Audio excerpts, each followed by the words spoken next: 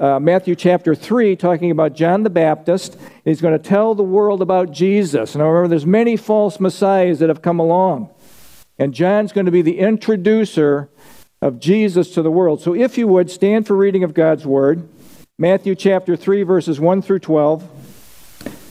In those days, John the Baptist came preaching in the wilderness of Judea, saying, Repent, for the kingdom of heaven is at hand. For this is he who was spoken of by the prophet Isaiah, saying, The voice of one crying in the wilderness, Prepare the way of the Lord, make his path straight. Now John himself was clothed in camel's hair, with a leather belt around his waist, and his food was locusts and wild honey. Then Jerusalem and all Judea and all the region around the Jordan went out to him, and were baptized by him in the Jordan, confessing their sins. But when he saw many of the Pharisees and Sadducees coming to his baptism, he said to them, Brood of vipers, who warned you to flee from the wrath to come? Therefore bear fruits worthy of repentance, and do not think to say to yourselves, We have Abraham as our father. For I say to you that God is able to raise up children to Abraham from these stones. And even now the axe is laid to the root of the trees. Therefore every tree which does not bear good fruit is cut down and thrown into the fire. I indeed baptize you with water unto repentance, but he who is coming after me is mightier than I, whose sandals I am not worthy to carry. He will baptize you with the Holy Spirit and fire. His winnowing fan is in his hand, and he will thoroughly clean out his threshing floor and gather his wheat into the barn. But he will burn up the chaff with unquenchable fire. This is the word of God.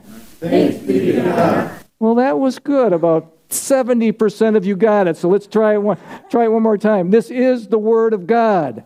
Thanks. Oh, yes, with fervor. Please be seated. Let's pray. Father, we thank you for this time together as the body of Christ.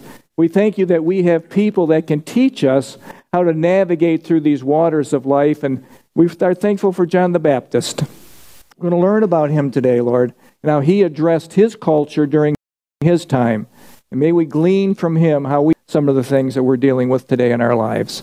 Thank you for this time together. Holy Spirit, open our spiritual eyes, our ears to the things of the Spirit. Teach us what you want us to know today. In Jesus' name, amen. John the Baptist. Actually, the theme of Matthew is this: Jesus is the promised king. And again, there's the connection in the Old and the New Testament. 400 years, no word from God, and then boom, when the fullness of time came, God sent a son. You remember the significant things. We had kingdoms that came into place: Babylon, Persia, Greece, Rome. The two significant ones were Greece and Rome. In Greece, we had Alexander the Great conquer the known world in record-breaking time. And he spread what is known as Koine Greek, or Common Greek, throughout the entire world. There was a language that was unique to all the population that everybody could identify with. Koine Greek, Common Greek. It's a word where it's where we get our word koinonia, or fellowship. And what that actually means is we have something in common as the body of Christ. What do we have in common? We've all been born again of the Spirit. We are all children of God. We are all the bride of Christ. We are all to be obedient to our Lord and following Him and doing the things that He has taught us to do. And then we are to gather together as you are doing today to worship Him and praise Him and learn about Him and be refueled for your week. We have these things in common. Alexander the Great spread this Greek language throughout the known world. Koine Greek.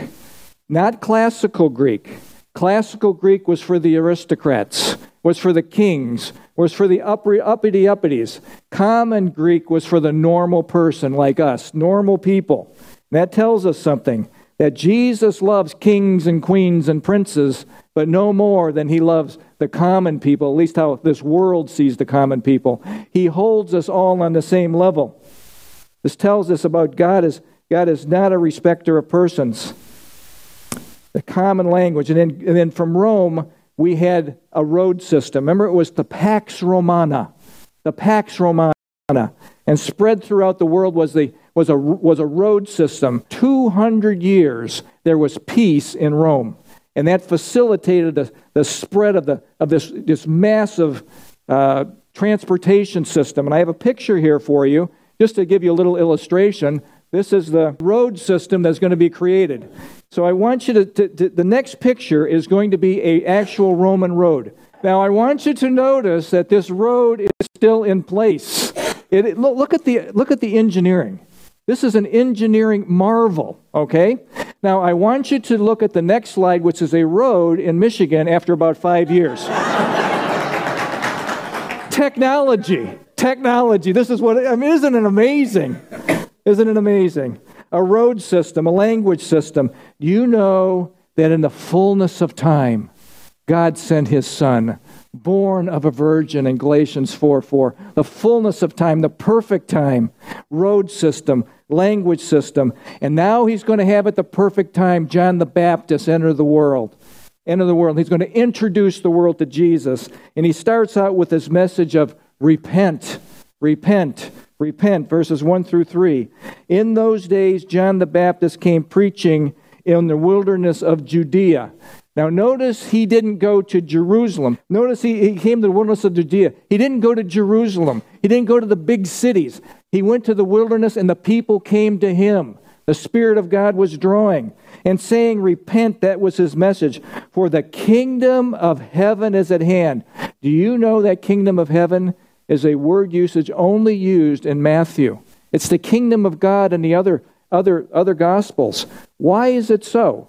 Because this is written to the Jews, and the Jews have such a high honor for the name of God. They will not say Yahweh or Jehovah or something like that. So he says the kingdom of heaven. They use the name Hashem, the name, Shem, the name.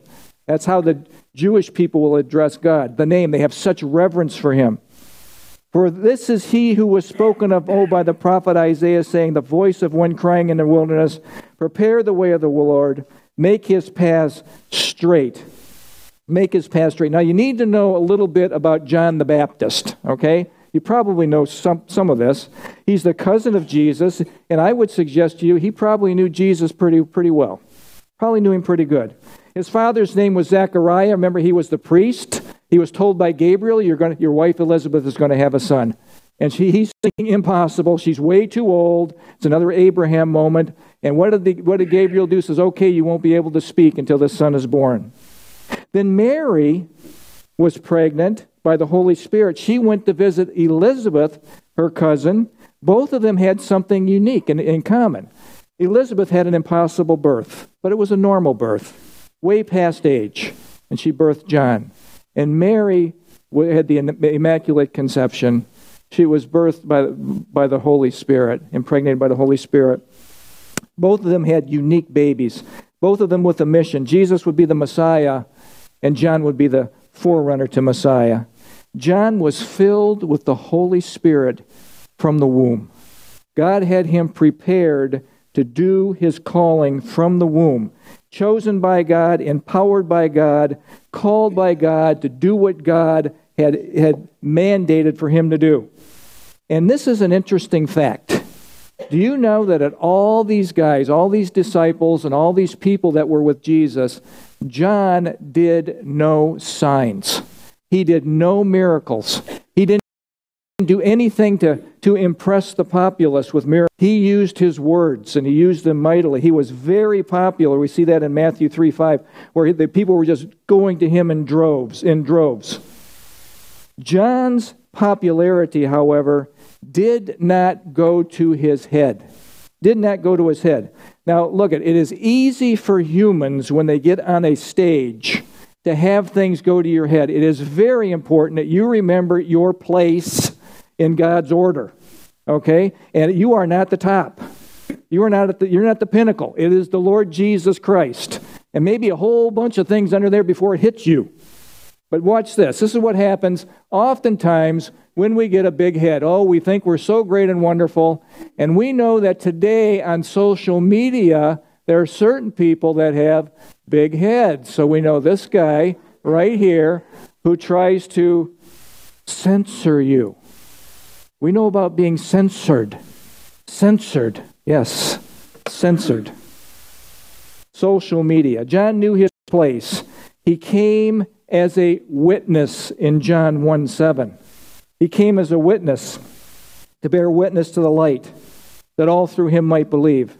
John was not the main attraction. He made sure everything went towards Jesus, took none of the glory upon himself. That is so important, particularly in ministry. Something we all must remember. It is not about us. This world is not about us. It is about us serving our King, being conformed to the likeness of Christ, serving the Master. Be careful about stealing the glory. Be careful about attracting attention to yourself. And remember, your flesh, the unredeemed part of you that you fight with every day to do right, that guy wants center stage. We call that person King Baby. King Baby wants all the attention. You have to catch yourself stealing the glory. We look after attaboys. Well, John was not looking for attaboys. John knew exactly who he was. In John chapter 1, verse 20 through 23, John the Baptist would not steal the glory. What's the dialogue? He, of John the Baptist, did not fail to confess, but confessed freely, I am not the Christ. He had to tell all these leaders that were coming out there, he is not the Christ. Remember, when someone claimed to be the Messiah, John is pointing to the Messiah, the bigwigs from Jerusalem would have to go out and examine to see if this person met the criteria for being the Messiah. So John is introducing him, and he's being confronted by the Pharisees. They ask him, who are you? Are you Elijah? Are you Elijah? And he said, I am not. Are you a prophet? He said, no. Finally they said in frustration, well, who are you? And they give us an answer to take back with us to Jerusalem from those who sent us. They have to give a report. What do you say about yourself? And John replied these words, I am a voice of one calling in the desert, make straight the way of the Lord. You know what John was? The same thing that we are. An introducer of people to Jesus, a forerunner of Jesus, a witness for the Lord Jesus Christ.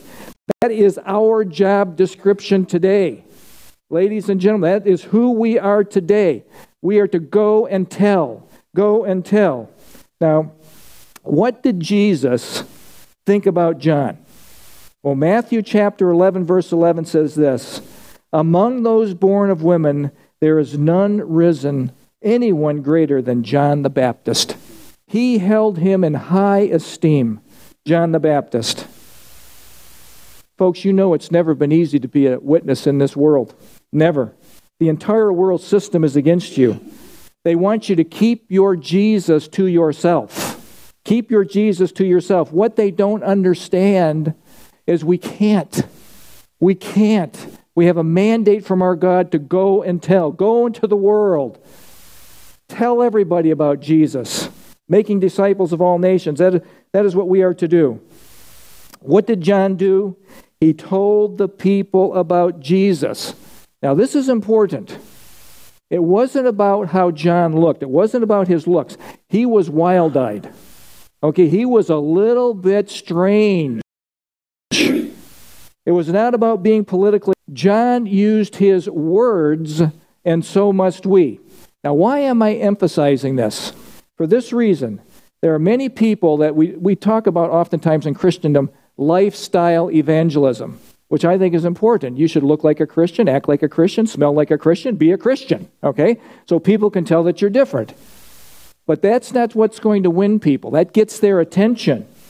St. Francis of Assisi is credited with saying these words. Nobody knows if he really said them or not, but he's the one that's been ascribed to. Preach the gospel at all times, and if necessary, use words. Amen. Now, I want to suggest to you something. Let me give you an example. You're in the workplace. You have a really good Hindu guy.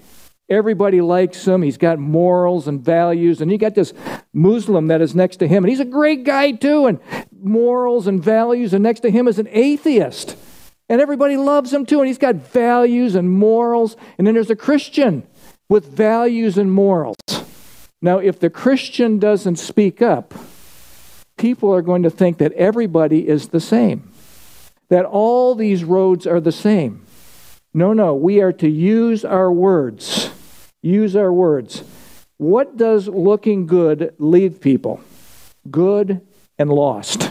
Good and lost. People are not saved by looking at your life. That gets their attention. That is an important aspect of this. But no, They are saved by believing the gospel message shared with them. And we must have the courage to share the message.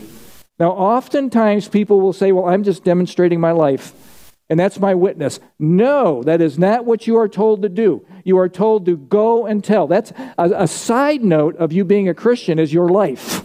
But it's your words that we must use to tell people about Jesus. They go together.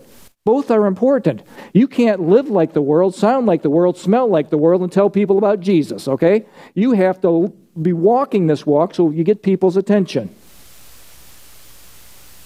What was John's message? It was loud and clear, couldn't be clearer. Repent, for the kingdom of heaven is at hand.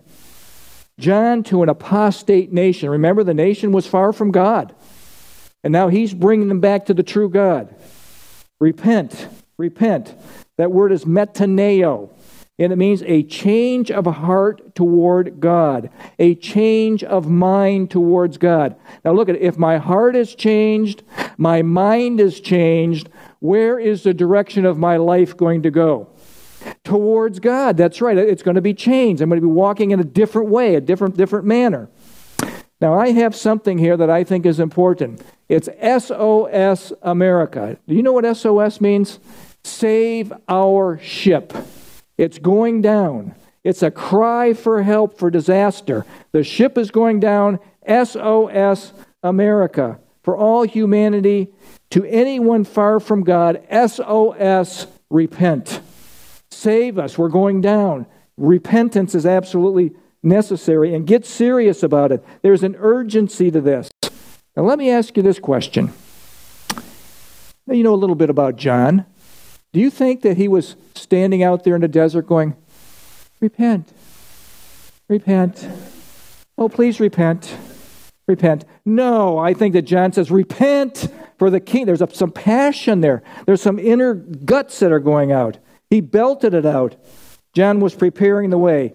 John's job, our job in a world running from God, running from the true God, is to prepare the way of the Lord. Now, I've said this many times. This is not a time in America for sheepish Christians, silent Christians, wimpy Christians. This is a time for men and women of God to stand, to get serious about their faith.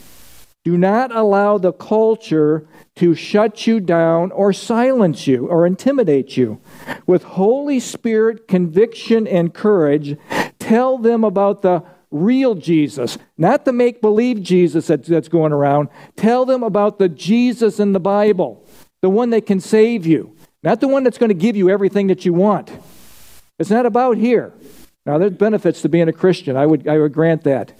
There are benefits. I think we're blessed for being a Christian. I think God takes care of His kids. He takes care of His people. But it is not about this world, folks. And there's too many Christians that are anchored here and are afraid to be different than the rest of the world. Have an attitude. You got to have an attitude in this culture. Have an attitude of this guy. Now, I used to have the bull. Okay, I'm changing it. I'm changing the bull. I will not be moved. Okay? This is not a time for wimpy, sissy Christians. This is time for men and women of courage to speak the truth. Now, how do we do it? In love, in love, in love, in love. John the Baptist was screaming, brood of vipers! I would suggest we not do that. That we do this in love. That's the Christian way. John didn't get the memo yet, so the Christian way. So John was weird, okay? We would grant that. He was popular. In verses 4 through 6, we'll see his popularity. Now, John himself, now watch it. This guy is not one iota attached to the world. He could care less about style. He doesn't care anything about this world. John himself was clothed in camel's hair. It is even weird then, with a leather belt around his waist. And watch what his diet is. This is an amazing thing. Locust and wild honey. Now, just for your information, locusts are 60% protein. The beef that you eat and the chicken that you eat are about 20% protein. And this is date honey. Now, this also tells me he wasn't into the delicacies of the world. Now, I have to believe that John had to every now and then eat something different than this. But this is telling us that this man was not connected to this world. Then Jerusalem, all Judea, and all the region around the Jordan. Notice the impact of this man who did no signs, did no miracles. They're going to hear what he has to say. Went to him and were baptized by him in the Jordan, confessing their sins. John was popular, and I think you will agree with me. Well, some of you will, a very few who were in the 60s, okay? If you were born and you went through the 60s, you were counterculture, and you looked a little different, and you looked a little weird compared to what your parents thought you should be. That was John, counterculture. He didn't look anything like the religious people, like the Sadducees and Pharisees. John did not fit the mold of a religious person. He wasn't quite popular. Now, this is a artist rendition of John. He's always looks a little strange. He's never combed his hair a day in his life, never trimmed his beard. I don't know if he used deodorant or not. I hope he did. But, I mean, this guy was definitely weird, and this guy's wondering, what in the world is this guy all about? But he's listening. He's listening. They're listening. They're listening to John the Baptist. I would say this, calling all Christians,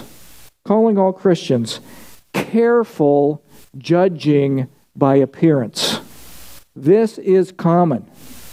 And I can tell you, guilty as charged. I don't know about you. Now, let me ask you this. They thought John looked weird in his day.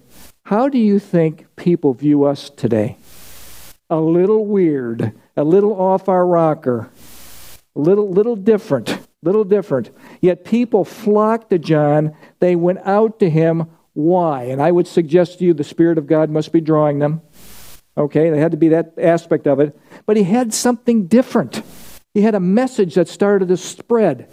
This guy isn't saying anything like the religious people. They're not saying anything like the Pharisees and the Sadducees. He is so different. He looked a little crazy, but people were drawn to him. And when they heard him speak through the power of the Spirit of God resonating through him, remember, he was filled with the Spirit from the womb. And remember, that filled is the word palero. We get filled with the Holy Spirit from time to time, an overflowing of the Holy Spirit. That was just pouring out of John into the world around him with power and effectiveness. And when they heard him speak, they were hooked. They repented, they were baptized, they were changed. Then they were ready to follow Messiah. They were ready for him. John was different. John was weird. But also hear this, John was not politically correct. Verse 7 through 10. But when he saw many of the Pharisees and Sadducees coming to his baptism, he said to them, brood of vipers, venomous snakes, who warned you to flee from the wrath to come? Therefore bear fruits worthy of repentance. Remember, they're the religious elite. They don't need to repent. But John is hitting him right between the eyes. Oh, yes, you do. And do not think to say to yourselves, we have Abraham as our father, for I say to you that God is able to raise up children to Abraham from these stones. And watch what he says here in verse 10. He hits these religious elites right between the peepers. And even now the axe is laid to the root of the trees. Therefore every tree which does not bear good fruit is cut down and thrown into the fire, saying it specifically at the Pharisees and the Sadducees, the religious elites. Now, who are the Pharisees? Who are the Sadducees? Well, the Pharisees were the legalists, the strict enforcers of the law. If you don't do it this way, you're in trouble. And by the way, they added to the law, and they added to the law, and they added to the law. It made it cumbersome. It was weighty for the people. Legalism always does this. This is what a Pharisee kind of looks like. They're always pointing at you. Does this look like a happy face? Is this something you're going to be drawn to? No, this is something I'm running from. Run. You know, they had a song a few years ago, well, a few decades ago, called the Do Run Run. The do run, run, run, the do run, run, da boom, boom. That's what I'd be doing. Run from that. But the Sadducees, they were more pitiful. They were more pitiful. They didn't believe in the supernatural. They didn't believe in the resurrection. They didn't believe in angels. So what's the point in being a Sadducee? So this is how these guys looked. Sad. Just sad. I mean, just pitiful. That's why they're sad, you see. Sad. You've heard that before. Sadducees, yes. But Pharisees, another interesting point is, the Pharisees and the Sadducees did not like one another. They hated one another. They were fighting with one another. But they were united in a common cause. And what was that cause? To stop Jesus at all costs. Stop Jesus at all costs. Do you know that today in Islam you have Sunni and Shiite? There's 80% Sunni, 20% Shiite, and they hate one another. They hate one another's guts, but they are united in a cause. They hate Israel more than they hate themselves, and they hate Christians, Israel and Christians. So they're united in a common cause. John did not mince words, yet the people came to him in droves. To the religious people, keeping people from Jesus, he says this, brood of vipers, repent. And again, this is not language of how you win friends and influence people. This isn't how the world does it. Oh no. This was not politically correct. John came speaking the truth. Most people in our world, particularly in, quote, Christendom, will gather around them teachers to tell them what they want to hear. You know what that really means? That I can have a little bit of Jesus and I can still have my idols. I can still have the stuff of this world. So you'll look for someone to validate that belief system. And it's all over the place in the West. It's all over the place in the West. Validating. What did Paul tell Timothy in 2 Timothy chapter 4? He says, preach the word, Timothy. Caruso, Timothy. Herald the truth, Timothy. Preach the word. Be prepared, Timothy, in season and out of season to correct, rebuke, and encourage with great patience and careful understanding. For the time will come, Timothy, when they will not put up with sound doctrine. Oh no, they'll gather around them a great number of teachers to say what their itching ears want to hear. That's what we have in the West today. That would be Australia. That would be Canada. That would be America. When you get into South America, where it gets poorer, they have more of a revival type thing going on. But in the West, the modernized world, we have a sanitized Jesus, a sanitized Christianity, a Christianity that tells you what you want to hear. That's what you have. John was not liked by the Jewish leaders. He was not liked by Herod. Remember, he confronted Herod over having his Philip's his wife, Herodias, as his mistress or as his wife. He just took her. And John confronted that. He wasn't liked by Herod. Ended up in prison for it. And eventually had his head cut off. He wasn't liked by the religious leaders, by the Jewish leaders, by the Roman government, by Herod. Today, social media would censor him. You know that, don't you? They would censor him. They would call him names. They would call him a pharophobe. A sagophobe. You're a phobe. YouTube, Twitter, Facebook, university professors, all the stations on TV would shame him. And I have a question for you. Do you think that would have moved John one iota? Good. Hopefully you remember the world doesn't like us either. They don't like our message, and it must not move us from the centrality of that message. And again, we are to do it with gentleness and respect, but we cannot compromise the message, folks, because it's easy. No, we don't want to do that. Anyone, watch what Paul says, anyone keeping people from the true Jesus must be exposed as John did. Ephesians 5:11, Paul speaking, have no fellowship. That's your word, koinonia. Have nothing in common. That's what koinonia is. Fellowship, in common. Have nothing in common with the unfruitful works of darkness, but what are you to do? Expose them. Expose them. Not pretend they're not there. Not ignore them. Not have them lead other people away and not be a voice for the truth. We must confront the lies, okay? We must expose them. We must have the courage to expose false teachers, politicians, charlatans of all shapes and sizes, John to the religious establishment, who thought they were great. Because he tells them, don't fall back on Abraham being your father. So many times people will fall back on their, I went to Harvard and I know. I went to Yale and I know. I went to Michigan State. I kind of know. Sorry if you're a Michigan State lover. John to the religious establishment, to the world, the intellectual elites, don't fall back on your past. Don't fall your back on Abraham as your father. John tells these religious elites just like it is. Tells it like it is. Nothing soft here. He says right to their face, every tree that does not bear good fruit is cut down and thrown into the fire, and they knew exactly who he was referring to. Exactly. And might I add, this is a scary statement. It seems no fruit, no salvation. Now I was going to look for a little tree with a little shriveled up, little raisin grape on it. Look at every Christian, if you're real, will bear some fruit.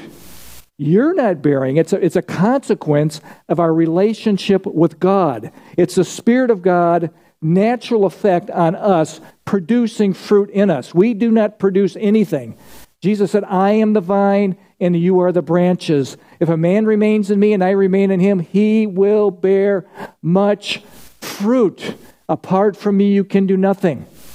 It is connected to the vine. The fruit is produced that way. It's not by us. It does not matter how religious someone appears, how much God talk and Jesus speak they use, and people will use a lot of it. If they are keeping people from the real Jesus, they must be exposed. They must be exposed. Tell people the truth, folks. The Pharisees were experts in Torah, experts in the Old Testament scriptures, experts in the Pentateuch, experts. They knew who Messiah was. They knew what he should look like when he was coming. John was introducing these people to the Messiah who they should have known was coming. Okay? But even John, now think about this. Think about your life and think about what I'm going to say here. Even John, in a moment of duress, doubted. Even he doubted. John had what I call a what's going on moment. What is going on? I'm in the wilderness. I'm preaching. They're coming out in droves. We're baptizing a lot of people. I'm introducing them to Jesus. And all of a sudden he has a confrontation with Herod. He's thrown in prison. He's locked up behind bars. And you know what John does? He sends disciples. He sends disciples to Jesus. And he asks Jesus this question, are you really the Messiah? Now you think the guy who's cousins, who's known him all of his life, would have a clue? Okay, but that's what happens when you get under stress and strain. It is okay to doubt. And he went to the master and he asked, when we start doubting, go to the master. Go to the master. And he asked this question, are you the one? And if you are, why am I in prison? Because you're supposed to set the captives free. Why am I here? And Jesus said, oh, John, he tells him, the blind see, the lame walk, the lepers are cleansed. The deaf hear, the dead are raised up, the poor have the gospel preached. Oh, John, I am Messiah. And that message went back to John. Do you think that he wasn't just filled with power at that point? I bet he was. Listen to this, folks. All people will cross the what's going on river in your life. Now, your river can look just like this. Isn't that nice? We're in Wyoming. And we're just trolling down here, doing a little fishing. It's so calm and tranquil. This is our life. Isn't this where we want to live? Isn't that how we want our lives to go? But you know that doesn't happen that way. The next picture will show you what really happens. This can happen in a second. This happened to John. This happens to you. This happened to Johnny Erickson Tata, who at age 17, full of life, beautiful young lady, dives into shallow water, fractures her neck, and lives as a quadriplegic for the rest of her life. She had a what's going on moment. Not only then, but a few years ago, she was diagnosed with breast cancer. She had another what's going on moment. Folks, life is full of what's going on moments. And what did John do? Turn to Jesus. What did Johnny do? Turn to Jesus. What are we to do? Turn to Jesus. Turn to Jesus. And I'm not kidding you. That's what will take you out of your what's going on moment. It's the only thing that can rescue you. Jesus is the long-awaited Messiah. In verse 11 and 12, we're going to compare John's water baptism with Jesus' Holy Spirit baptism. I indeed baptize you with water unto repentance, but he who is coming after me is mightier than I, whose sandals I am not worthy to carry. He will baptize you with the Holy Spirit and fire. Purification. His winnowing fan is in his hand, and he will thoroughly clean out his threshing floor and gather his wheat into the barn, but he will burn up the chaff with unquenchable fire. Talk speaks about separation. Let's develop this. John the Baptist was straightforward. There's nothing hidden. A baptism of repentance and preparation for Messiah. That is my job. He's baptizing with water. Now, this baptism was an outward sign of a commitment to Jehovah, a commitment to God, a commitment to Yahweh. It's an outward sign of that. An outward sign, let me say this, an outward sign means nothing then and now unless there's a heart change. Doing something religious means nothing if it is not associated with an inward change. We had baptism last week. Now, our baptism last week is a picture of the death, burial, and resurrection of Christ, and the death, burial, and resurrection of the old us, and resurrection of the new us. If we haven't had a heart change, that thing doesn't mean anything. That's just going through the motions. I'm pretending. So take that seriously. Doing something religious, taking communion, something religious. If you don't have it with the right attitude, it means nothing. And I want to suggest to you something that I've mentioned this before. Remember, simply believing facts, having a mental picture of what's going on isn't enough. It has to be brought into you. It has to be processed into your being. Simply believing that Jesus died on a cross, was buried, and rose again from the dead, and I have knowledge of that. That is not enough. And I've said this before. A proper view of believing is essential. A proper view. What is that? Believing is the Greek word pisteo. We've been through this a million times. I bet you might even have that word memorized by now. And it means commit to, put your trust in, rely on Jesus as your Savior. It's personal. See, when I was a young boy, I went to a church and they told us Bible stories and that sort of thing. But they never told us about a personal relationship with Jesus. I didn't learn that until I was in the service. About having a personal, I had to personalize it. I believe Jesus died on the cross.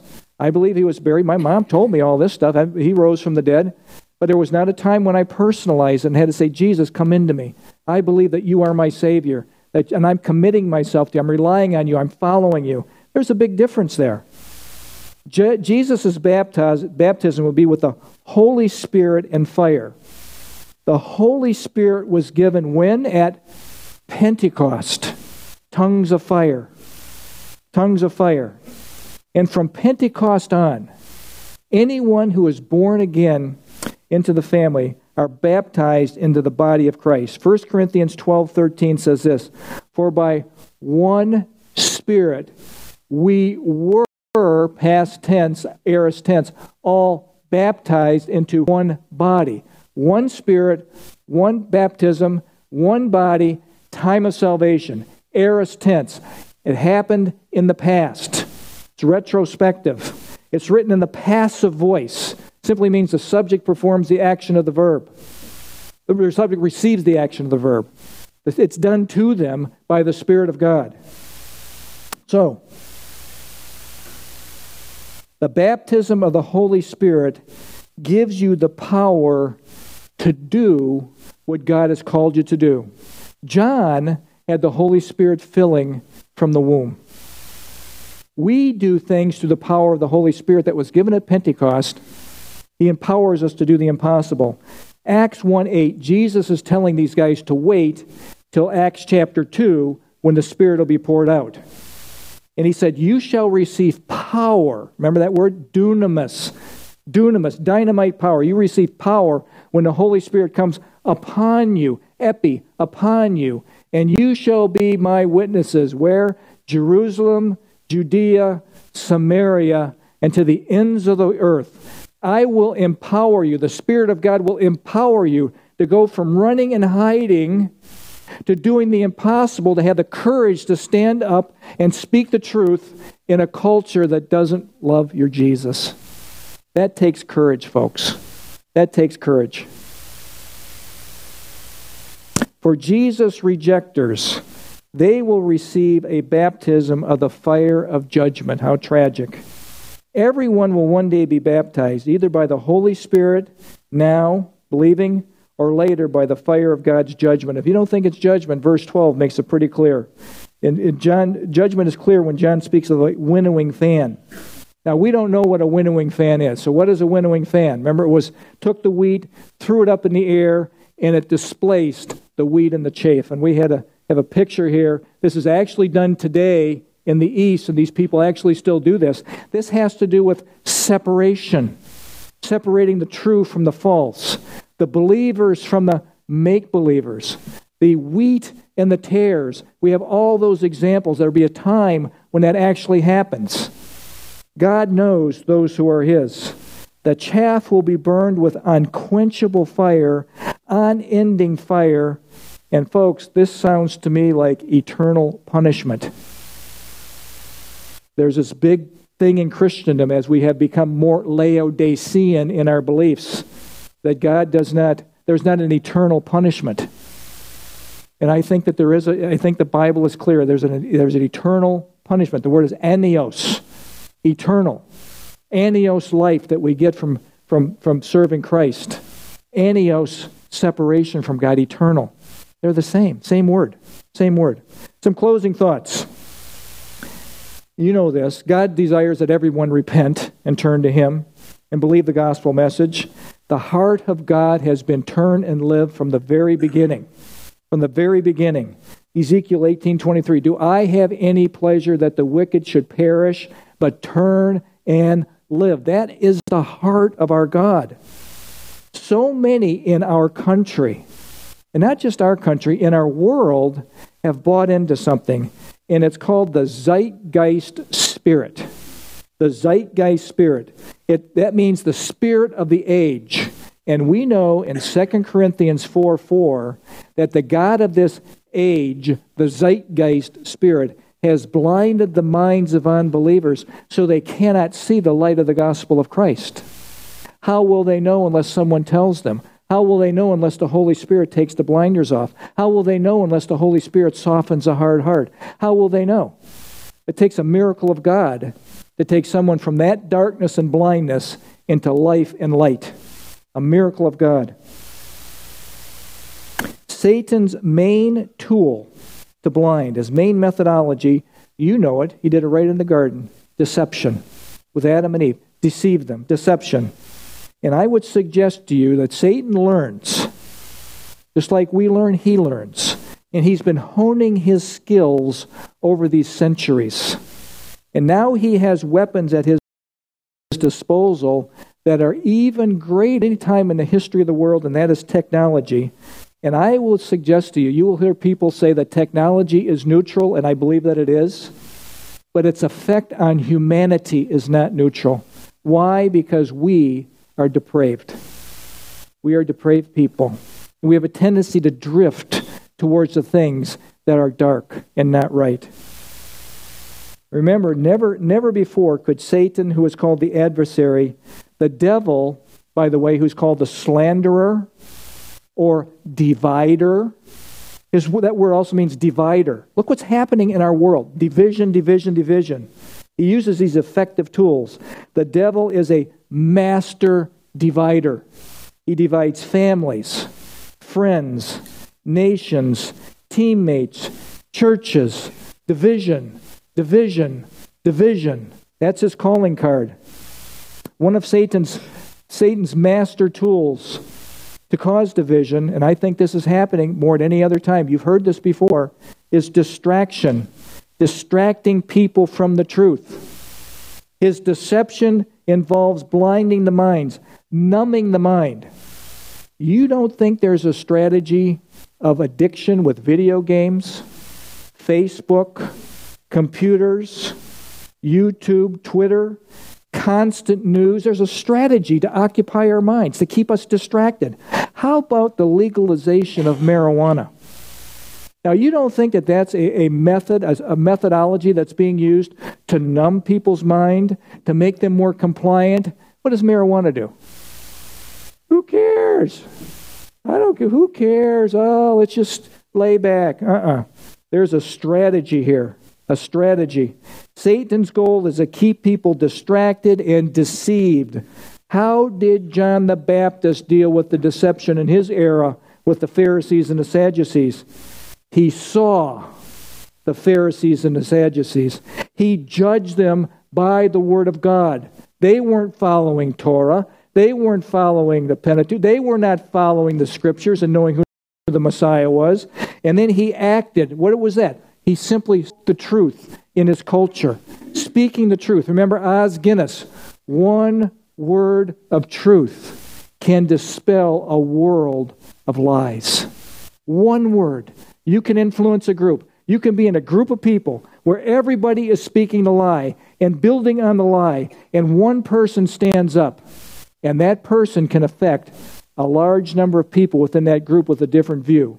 That is why there is a method today of shutting down any contrary word that comes into our culture. On universities, they won't allow certain people to come and talk.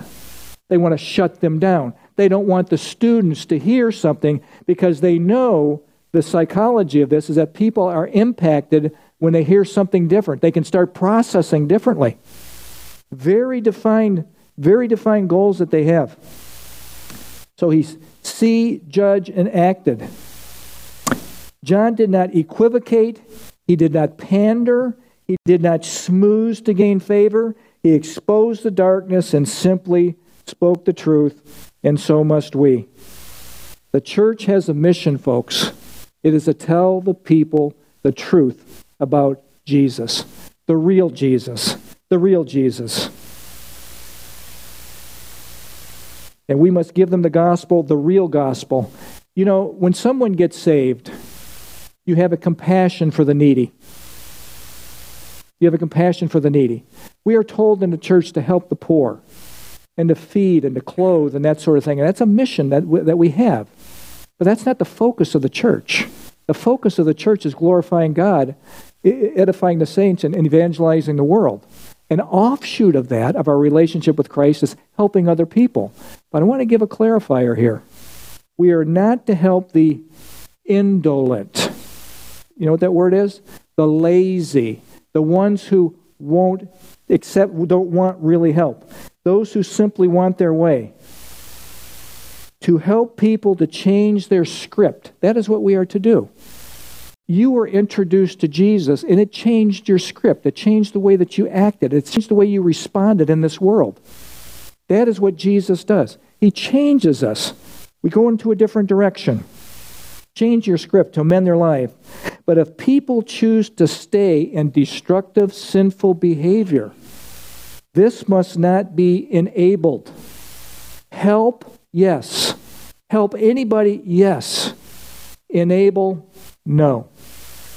They have to want to change their life. It is not right to keep feeding people something that is going to be destroying them in order to keep them peaceful. Like give them more heroin or give them this or give them that. No.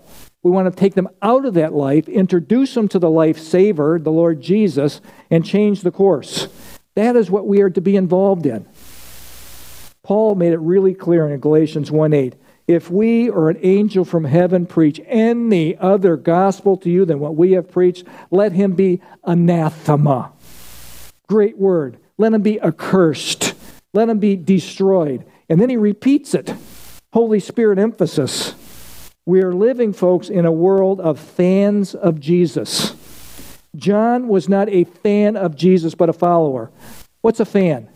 Go to the stadium. You saw it yesterday when Michigan trounced Washington. Okay. And you see the fans. The fans are watching the performance. When you go to many churches, you see fans watching the performance, making a judgment. Oh, I didn't like that play. I didn't like that talk. I didn't like what he said there. I mean, they're spectators. That's what a fan is. Yay, yay, yay. Ugh. You know, fans are up 1 second, down the next second. He's a hero. Trade him. He's no good. Okay? That's a fan. World religion are fans of Jesus. They look at him as a prophet, a wise sage, someone to learn from, like Buddha. Oh, he's like Buddha. He's just a different little Buddha. Oh, no, he's not. There are many fans of Jesus. Jesus is not looking for fans. He's looking for followers. Remember, that's what believing is. Commit to, put your trust in, follow the master. Follow the master. Fans cheerlead. They're in it for what they can get out of it. What entertainment I'm getting. That's what fans are. Very different. Followers follow, obey, serve the master. It's all about Jesus. There's a huge difference between a fan and a follower. The church in America, and I don't think I'm out on a limb here, but I believe the church in America is comprised of mainly fans. Mainly people watching the show. Spectators watching what's going on. Never taking up their cross. Never following. Never really getting in the game. See, Jesus wants you in the game. He wants you in the game. Luke 9:23 says this. Then he said to them all, whoever wants to be my disciple, let him deny himself, take up his cross, and follow me. John the Baptist, folks, was a follower of Messiah, not a fan of Messiah. There's a big difference. William Barclay has these words, and I'm going to tweak the word fan and follower with his words of disciple and follower in his paragraph here. It is possible to be a fan of Jesus without being a follower, to be a camp fan without being a soldier of the King, to be a hanger-on in some great work, pulling one's weight. Notice pulling one's weight. You're expected to pull your weight. Once someone was talking to a great scholar about a younger man. He said, so-and-so tells me that he was one of your students. The teacher answered devastatingly, he may have attended my lectures, but he was not one of my students. There's a world of difference between attending lectures and being a student of the Master. There's a world of difference between attending lectures and being a student. It's one of the supreme handicaps of the church. That in the church there are so many distant fans of Jesus and so few real followers. And I would say, well said, William Barclay. Followers are not distracted. Followers are not deceived. Followers speak the truth even when it's uncomfortable, even when it's unpopular. That is what a follower does. A fan just cheers from the distance. Just cheers from the distance. And I would say this, be a follower, not a fan. Jesus expects this. In John 10:27, you know this verse, it's one of my favorite. My sheep hear my voice, and I know them, and they follow me. They're not cheerleading me. They're not saying, oh, you go get them, Jesus. You go do all the stuff. No. We're to be involved in this. Like John, be a follower and introduce your world to Jesus, the Master. Oh, he's worth it, folks. He's worth our all. Give him your all. Let's pray. Father, thank you for this time that you've given us to study the inerrant, infallible Word of the living God. Thank you for the life of John the Baptist. and what he has shown us. Thank you that he was not a compromiser. He wasn't a blender. He wasn't a make-believer, but he was a true follower of Messiah. May we be the same. May the words of our mouth, the meditation of our heart be pleasing in your sight, O Lord, our strength and our Redeemer. I heard that this morning. Thank you for those words, Lord. You are our God. You are our Savior. You are our King. You are the one that we endeavor to serve. One of these days, Lord, we know this more than anything. This will all be over and we'll all be home. But while we're here, help us to carry out the mission that you have given each one of us individually. We have a people that we can impact. May we use our life and may we use our words in directing people to the Savior. In Jesus' name, amen.